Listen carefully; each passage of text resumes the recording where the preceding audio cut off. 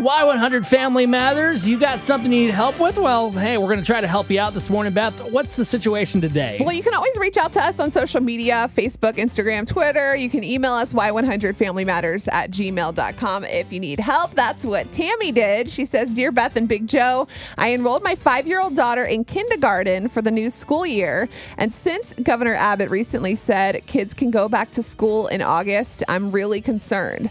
My daughter gets sick a lot, and I'm worried that sending her to school during the pandemic will cause her to get sick. I work full-time, so keeping her home is not an option. I really could use some advice on what other parents are planning to do with their kids during the school year because I can't stop thinking about it. I wonder about other parents that have kids that, quote unquote, are healthy, that you don't have to worry about getting sick all the time. And maybe you even can stay home. You have that luxury of having a parent at home or can afford daycare. What are they doing? I mean, this is an extreme situation with her, but boy, that's tough. 470-5299. I kind of lean on Chris as the parent on the show. Man. And another one on the way. Like, what would you guys do? Honestly, that's tough because, obviously your kids need to be in school. Like that's a given. Education's important, but also health too. So with her daughter being someone, that gets sick a lot, I don't know. Maybe talk to her physician, the child's doctor, to see, maybe like bring out those concerns, make a list, write it out, and those pre-existing conditions that her daughter may have. See if that can be something where maybe there's special accommodations for virtual, teaching, or maybe, whatever it is, taking the work home, that maybe she can help teach her daughter for a little bit until she feels safe about it. Yeah. But Well, she has to work. Who's gonna watch the kid? But then tough. also like my mom was a single mom and she worked all the time. Like, even the best parent, like, how much time do you have in the day? And I'm not saying you're wrong. It's just like, I don't know what the answer is. There might be accommodations at the school that they maybe can take. And I think if she has a good relationship with the school or the teacher even, that she can reach out. And there should be something. I mean, she's 5 years old. Also, I know that this is a huge concern for a lot of people, not just Tammy. I think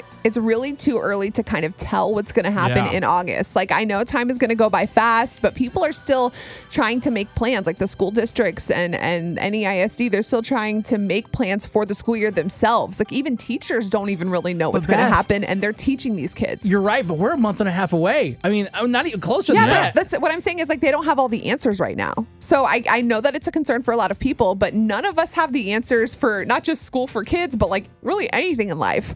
So it's kind of like a day-by-day situation. All right, Y100 family, can you help Tammy out this morning? We'd love to hear from you. 470-5299. If you want to call right now, it's 470-5299. Let's go to Lindsay. What did you want to say? There's some schools in China that are still open during the pandemic, and what they have the kids doing is they have like this cool sanitizer like robot thing there, but they're making all the kids wear masks at school, so they're like extra sanitized and they're taking their temperature at the door. There's one thing, I think they'll get more, like if they put sanitizer in place and they wear masks, I think they'll be okay. But I mean, they also said, if you're worried about it, then homeschool your kid. I mean, either way, there's ways to do it. But did you hear her situation, though? Like, she's a full-time working mom. She can't do the homeschool. Like, her kid would be home by herself. Yeah, there's another way, too. I mean, I'm guessing out there are other single moms, or there are moms out there that are probably going to homeschool their kids, so maybe she can find another friend or something that maybe homeschooling her kids, and then they can homeschool her kid, too. There you go. That's I understand. No, for sure.